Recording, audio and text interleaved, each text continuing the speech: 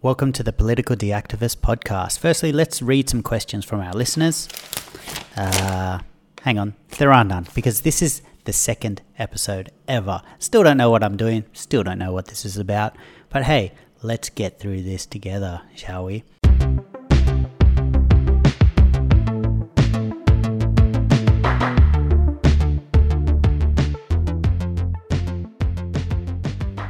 Welcome back to the show. We're talking about three things when it comes to COVID. We're going to talk about the statistics, we're going to talk about the economics, and we're going to talk about the philosophy.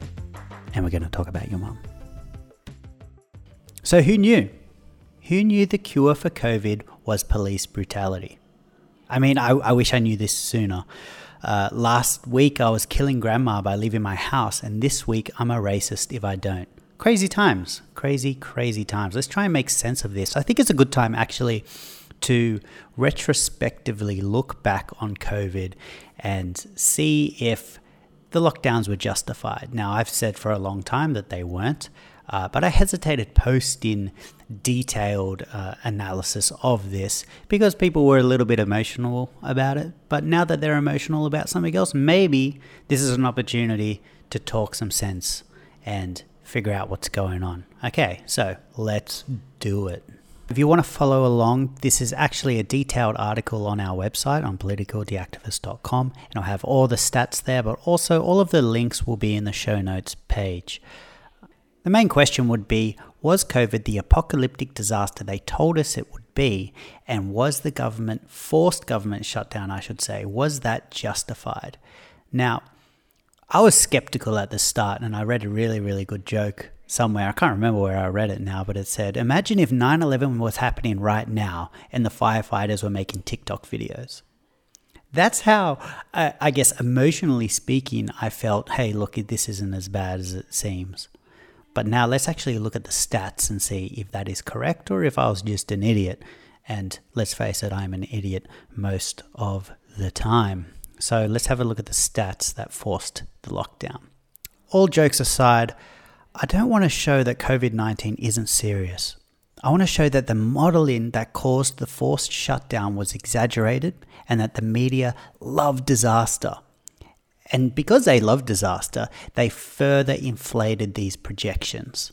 If you don't think the media have blood on your hands, CBS were caught faking COVID patients for a segment that they had to make a hospital look busy.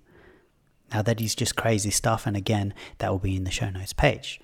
Now, okay, so what did the experts actually claim would happen? They claimed that there would be exponential growth, that the virus would have exponential growth, and that would cause the hospital system to collapse. Mainly that the ICU beds would be, there wouldn't be enough of them, wouldn't be enough respirators, and then they would have to make decisions on who lives and who dies. Now, there's a professor of structural biology at Stanford, and he's the winner of the 2013 Nobel Peace Prize for Chemistry for the development of multi-scale models for complex chemical systems. Okay, so I think this guy knows a thing or two about numbers and systems and modeling. Now, Professor Levitt explains that there's a 4-week spike in hospitalizations, and then the numbers continue on a downward trajectory. That isn't due to the lockdowns. He doesn't attribute it to that. He sees that across the board where this virus has hit. He does put emphasis on a few helpful measures like wearing masks when you're sick, especially, wireless payment systems, infrared temperature measurements for private property to make sure that sick people aren't entering your property or your store. These measures seem to be a variable in the equation and have proved to have positive results. Another expert who's ignored by the corporate-sponsored media, Dr. John Illinois, he's a co-director of Stanford University's Research Center. He's an epidemiologist, a really, really smart guy, and his videos are amazing. He predicted that he extrapolated, he researched, and he found that the mortality rate is more likely 0.2% rather than the 3.4% that the WHO were parodying and telling us it was. And he said it's virtually meaningless, that number. Actually, the CDC has come out and said that this is right. They didn't say he was right, but their numbers show that it is closer to 0.2%. It only took them like 4 months, but still, it shows that the modelling was wrong. So what were our predictions in Australia? What did they say was going to happen? They said that the best case scenario, we would have 25,000 people in ICU beds.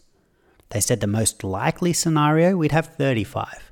And the worst case, 45,000 people. And we need to flatten this curve, blah, blah, blah, blah, blah. Did we have numbers anywhere near that? And the answer is no. But I understand a common objection to me saying this would be, hey, look, this is a prevention paradox. It's the idea that the coronavirus didn't do much damage, but that's because we shut down. We shut down, therefore, that's why our numbers are so good. Now, this is difficult to prove or disprove for a number of reasons. People will compare Australia to Italy or Australia to America and say, look, it's working, we did it. Because, America, they defied their restrictions. And Italy went terribly, and Australia locked down early, and that's the main reason. Disregard all of the government policy. What's the difference between Australia and Italy, really? Italy have the highest percentage of elderly out of all European countries. They kiss each other when they say hello and goodbye. They share every meal. Like, think about their big pasta meals and all of that kind of stuff. They have an amazingly dense population, especially in the parts where COVID hit the worst, right? They have a socialized medical system. And importantly, 24,981 people died of flu between 2016 and 17. So should we keep making the comparison to Italy? Is that a good comparison to make for Australia? We're a massive isolated island. We aren't packed in like sardines. We eat our own meals. We don't kiss each other like we're in a mafia movie. And we have a relatively good hospital system with private healthcare options. Italy's hospital system fails basically every winter.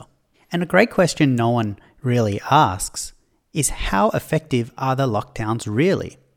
I mean, the enforcement of the lockdowns. Like, sure, there aren't any people on the beach, but the supermarket is full. Go on TikTok and look at how many people, and it's so ironic that they film this.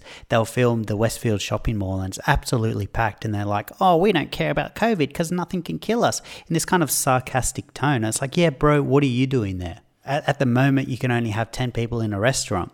What does that mean? That means that 10 people get into the restaurant and the rest of them walk the streets up and down waiting for a table. Does that really stop the virus? Really? Does that make any sense to you? And so you have to ask yourself, is this actually effective? Is the lockdown really the key factor that has made our numbers so great? We're going to get into the kind of philosophy behind this, but I just want to point out that the government scientist Neil Ferguson resigned after breaking lockout rules to meet his married lover. It's absolutely insane that the person who is guiding the government, telling them to enforce these rules, can't even obey them. Well, let's go back and see the predictions. Let's see what caused this panic and shutdown in more detail. Remember, this is my issue. My issue is that the predictions were exaggerated by the media, forcing us to shut down, and that shutdown will cause more harm than good. Now, if we look at America, we can see that the protective measures to save the hospital system is actually sickening when you look at how they allowed their system to crumble under government regulations. Remember in 2017 when hospitals were overwhelmed by flu patients and started treating them in tents? Oh, you don't remember that? Well, the link is in the show notes and it's also in the article. And remember, they've also made all of these makeshift hospitals that are empty at the moment. There are no COVID patients in there. One of the craziest things about the American hospital system is this thing called the Certificate of Need Regulation, or CON for short, which is, that's kind of telling. Now, the CON regulation means that if you're a hospital, let's say you're a hospital in New York City and you have this CON regulation, which means that if another hospital wants to open, they need your permission first. They need to ask you whether there's a need for that second hospital. That's absolutely crazy. Imagine if that was for any other industry. Imagine if you're a hairdresser and you want to open up a studio and you have to go to your competition directly and say, hey, is there a need for more hairdressers? They're going to say, piss off. It's absolutely insane. So the fact is that, yeah, Americans are under-resourced when it comes to health. And one of the big reasons is because of over-government regulation. And if you want to learn more about that, I also posted an article on Political Deactivist called "COVID Can't Break Our Healthcare System." Ferguson said that there would be 2 million deaths in the US. That hasn't happened. Also, as stated previously, he himself couldn't even follow the laws. Look, I want to finish up talking about the stats because, look, it's boring. It's really boring. New York, where it's been worst hit, they had 500 people in ICU and they had 3,000 extra beds. So, look, no. The hospital system didn't collapse, and because it didn't collapse, let's end the shutdowns now. It's a no-brainer. If that's the reason why we shut down, let's end it. Because the formula was wrong. You were just wrong. Just take it on the chin. Say, look, we were wrong about this. Let's move on. Get on with it. Okay, I'll add that in New York State, 2/3 of patients were over 70 years of age, more than 95% were over 50 years of age, and 50% of all fatal cases had an underlying illness. And it's so funny because there was an article, I don't even know if it's parody anymore, man, but they said that George Floyd died of COVID, or that he tested positive for COVID and was asymptomatic. Man, that's just telling, isn't it? Funny. Yeah, but anyway. So Sweden, man. Sweden didn't even lock down. They suggested people take care of themselves. And they had quite a big death toll at the start. But now the WHO are actually praising Sweden's approach. And here's a quote from a WHO official that says, "I think if we are to reach a new normal, I think in many ways Sweden represents a future model." And now they have herd immunity, which we are probably nowhere near. And that's the thing. For these lockdown measures to actually work, it would require every single person locking down in the entire planet until the virus itself is dead.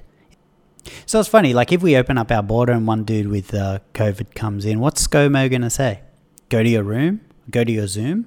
Like, don't come out until I say so? It just doesn't make sense. The hospital system's fine.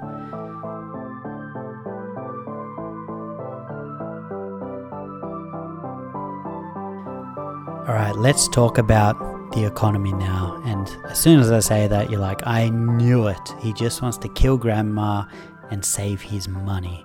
Well, you haven't met my grandma. Okay, that was a joke, a pretty bad one. But look, medical experts are not economic experts. And a lot of the economic experts that you see on TV are not economic experts either. And that's a huge problem. Here's a lovely quote that I absolutely am in love with, and I've posted it a lot recently. And it says, "The art of economics consists in looking not merely at the immediate, but at the longer effects of any act or policy. It consists in tracing the consequences of that policy, not merely for one group, but for all groups." Because what you'll tend to find is that when a government institutes a economic policy, they will normally have one factor that they point to and say, hey, see, this actually worked, this was great, we had a great outcome, and they'll ignore everything else. All of the negative consequences that go along with it. That's not only true for economic policy, that's true for a lot of things as well that they do. Now, the UN has estimated that an additional 130 million people will be living on the edge of starvation, largely due to the economic impact of coronavirus. WFP Executive Director David Beasley says our analysis shows that 300,000 people could starve to death every single day over a 3-month period. Child sex abuse has increased over the coronavirus period. Suicide has increased. It always does during a recession. The US had 30 million new people filing for unemployment in the last few weeks, and Australian unemployment is an all-time high. And we all know that unemployment is a well-established risk factor of suicide. In fact, 1 in 3 people who die by suicide are unemployed at the time of their death. Teen suicide in Victoria has already risen. And remember, teens are not at risk from COVID. So these are people that didn't have to die that are pushed over the edge. And of course, look, suicide, there's multi-leveled reason. There's layers to it. There's mental health issues involved. But look, it's almost like giving someone a bullet for their gun and saying, oh, well, it wasn't me, it was them pulling the trigger. I don't think that flies. Future suicide is going to outstrip corona deaths, a model suggests. Domestic violence has increased, and they're actually calling it intimate terrorism now. Intimate terrorism. Online child abuse videos have increased in circulation on the dark web. And now we don't know the numbers of how many people will die of other conditions because they're too scared to go to the hospital because they might get corona. So, if you have if you have cancer, it's important that you find it quickly and you treat it quickly. What we do know in terms of numbers is that in the last financial crisis, the 2008 financial crisis, 500,000 people died of untreated cancer just because of financial hardship. So the point here, though, is very simple. There's always negative consequences when it comes to sweeping economic policy, when it comes to sweeping decisions that affect everyone. So let's talk a little bit more about the economy. The Australian government has committed $320 billion so far to coronavirus relief. But my question to you is, who pays that bill? Well, you do. And if you don't pay it in taxes, you pay it in inflation. And skipping over all of the technical aspects, the RBA will print money to pay the debt. And with more money in circulation, the less your money is worth. Now pretend you are the one in control. You're the economic expert and you're happy for the government to interfere in our economy. Our interest rate in Australia right now is at a historic low. Last time I checked, it's 0.25%. Now everyone who supports government controlling our economy, what would you do? Would you raise the interest rate to encourage savings when people can't produce to save in the first place? Or are you going to lower it to encourage lending when there are no new businesses allowed to operate? What would you do? The other huge problem with the forced shutdown is that we have no idea how many people are going to remain dependent on the system for financial support and for how long. The wealth of a nation is largely determined by production, not by the amount of money in the system, not about the amount of money that they print. All of these people are going to be out of work for a very long time with no end in sight. What we'll see is big businesses being bailed out and little businesses failing. That's exactly what we'll see. In the US, they passed the biggest wealth distribution bill of all time. And they weren't even going to vote on it. Only one congressman forced them all to vote. And it was the first time that a bill of this magnitude didn't have a recorded vote. That means that you can't see who actually voted yes or no. It was just like, the ayes have it. And you can see the link on the show notes page of that going down as well. And what it all boils down to is very, very simple. The government should have no say in the economy because the economy works best when it's left to human action. Every government economic intervention policy, from minimum wage to cheap housing to bailouts, always hurts the population and helps the politicians and a small special interest group that it is concerned with. Put the stats off the table for a minute. You probably have some problems with some of the stats that I've cited. And even if we put the economy off the table for a minute, maybe you don't even care about that stuff and you just don't want to listen and you're like, look, the government can print money and money is just based on the value that people perceive it has and we should be okay. It's kind of like a carrot, the carrot on the stick, it's fine. Okay, let's put it all off the table for a while. And I want to ask you, if you support the government forced shutdown, how much of someone's life are you personally entitled to take and for what reason and for how long?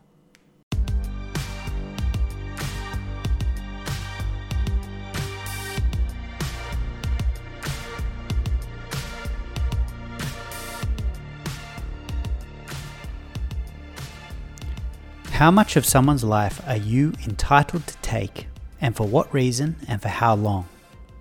Are you entitled to strip a person of his livelihood, his passions, desires, purpose, meaning, relationships, communities, wealth, happiness, mental health, and his hobbies because you think what you value is more important than what he values?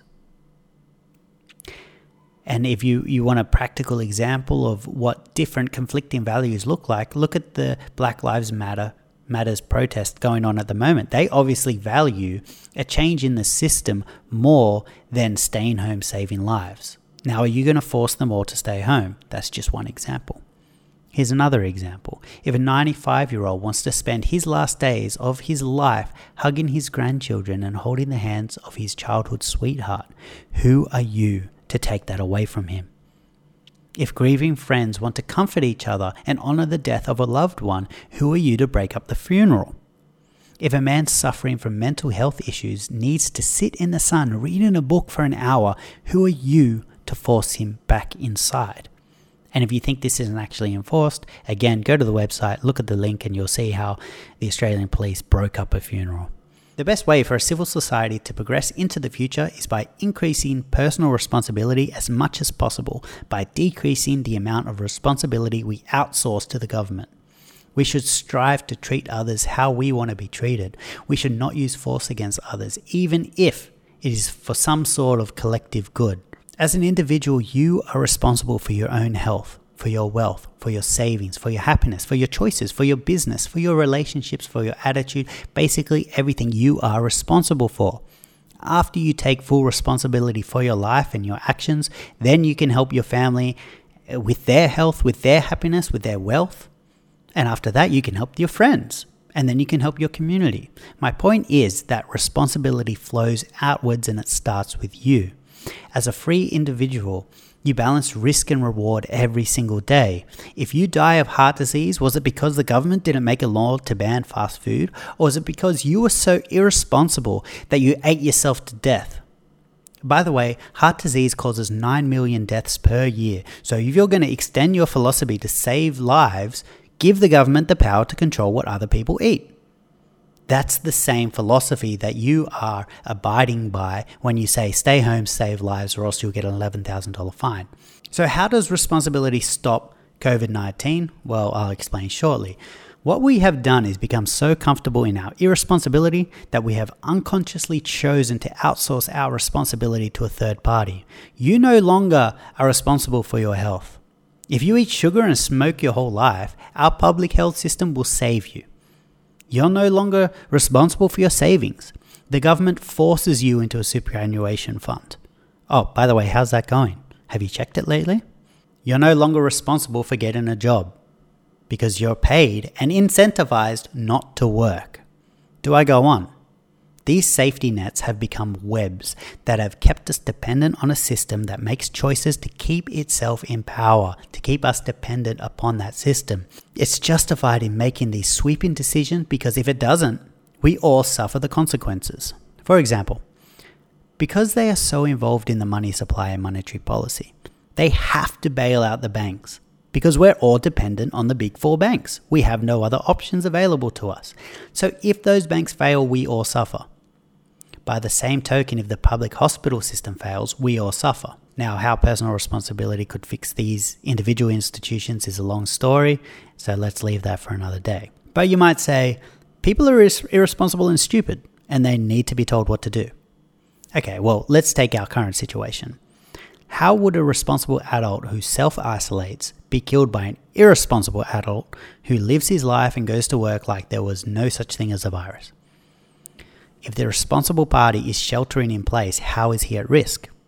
How can you get wet from rain if you never leave the house? Perhaps you'll say, well, but the people outside will make the virus R0 increase, and then it's more likely that our carers will get it, our hospital workers. Okay, that is a somewhat good point. But if the carers are self-isolating, only leaving the house to get in the car and go straight to the nursing home, is that really going to increase the risk if they're taking full responsibility? Of course, the other argument would be to pay staff to stay on site, but that's another issue. And I think it boils down to this as well. No man has the right to live a life free of risk, because that life does not exist. You might continue to say, well, by going out, you put us all at risk. But then you have to prove that people responsibly going outside creates a bigger risk than forcing everything to shut down. And the numbers we've already gone through, the suicides, the domestic violence, the starvation, all of those things show that this is going to end much worse than the deaths caused by the virus. If a responsible son is ensuring his father and grandfather are well looked after, isolated with enough food to last for months, is their risk of death really increased by some random person who goes to Bondi Beach? If you're really terrified of death and value nothing more in life than to be safe, you could stay home and survive. No question. Of course, what about dense populations in inner cities? What if It gets in the air conditioning, it's a good question. It's a good point. But I counter with, how do you think the government forcing people into their homes helps in those cities? Shouldn't they leave and go somewhere less populated? The funny thing is that the whole essential category blatantly violates the rule of law. The rule of law framework, treating everyone equally under the law without privileges, it's what made Western civilization so great to begin with. But with most great things, we take it for granted and we let it slip away when some spastic eats a bat. The opposite to individualism is collectivism, and we can see the results of that in Nazi Germany and the Soviet Union. Yet it's not big evil governments that murder millions of people. It's the thought process of the people turn into collectivism and a distorted notion of collective responsibility that gives them the power to justify their actions in the first place. Here is a more recent example. We were told that Iraq had WMDs. We had to invade or else we could all die. A clear picture of the government telling us that there is a threat to our safety and that we have to let them handle it. No WMDs were found. Yet 207,000 innocent civilians died because we were irrationally scared. If this is a war against a virus, then we have all been conscripted to fight using tactics with catastrophic collateral damage. At the end of the day, freedom is more important than safety, because the road to living under a tyrannical government who has complete control over your life is paved with good intentions. At the end of the day, my health isn't your responsibility. My grandpa's health isn't your responsibility. I'm not forcing that upon you. In fact, bad health choices in the USA is the single biggest chronic factor in COVID hospitalizations. So why shouldn't there be a law against being fat? Because it's the choice of the individual. Let them bear the consequences of bad life choices. If you yourself are not comfortable forcing someone into their home for an indefinite period of time for your own sense of safety, then you have no reason to support the police to do it for you. If you can't morally justify forcing man into isolation, you can't support a government to do it for you. In the UK, Lord Sumpter summarized it as this: what sort of life do we think we are protecting? There is more to life than the avoidance of death. Life is a drink with friends. Life is a crowded football match or a live concert. Life is family celebration with children and grandchildren. Life is companionship. An arm around one's back, laughter or tears shared less than 2 meters apart. These things are not just optional extras. They are life itself. They are the fundamentals to our humanity, to our existence and as social beings. Of course, death is permanent, whereas joy may be temporarily suspended, but the force of that point depends on how temporary it really is. And just as an extra, here's my savage argument. A really harsh way to look at it is, look, if you're 80 years old and you die, you might only have 4 years of life left. But a 20-year-old who dies, who necks himself because of all of the stuff we're doing, he probably has 60 years of potential life left. So if you look at those numbers, how many years of life are we actually saving if you want to look at it collectively? But I hope by now that you see it's actually a voiced choice. Why? Because that level of control, that level of power should not be in the hands of you or Scott Morrison or any other person. Never before in the history of our country has a Prime Minister used his power to shut down the entire country and put everyone into house arrest. Ever. I'm against the forced government lockdown because history suggests that bad economic policy will have a worse outcome than if we simply used our personal responsibility, that dependence on middle-class welfare upholds a corrupt system, that bailouts help big businesses to swallow the small, and that the wealth of a nation will be stolen through inflation and taxes, and that the stats show that there was no exponential growth of the virus in terms of ICU bed numbers, and that is why we went into lockdown. So we should just stop giving the government this unbridled power, because it's more dangerous than the virus. For what is the point of living if your hopes and dreams and aspirations and relationships and business ventures and family gatherings and adventures and religious gatherings can be put on hold indefinitely?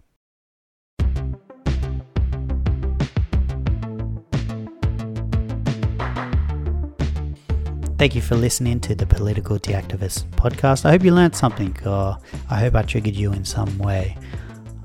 If you did not like this podcast, be sure to send it to one of your enemies, because any view is a good view. Be sure to watch our movie at anotherwaymovie.com, and be sure to like and subscribe to our YouTube channel, which you can find in the show notes page. I'll see you next time.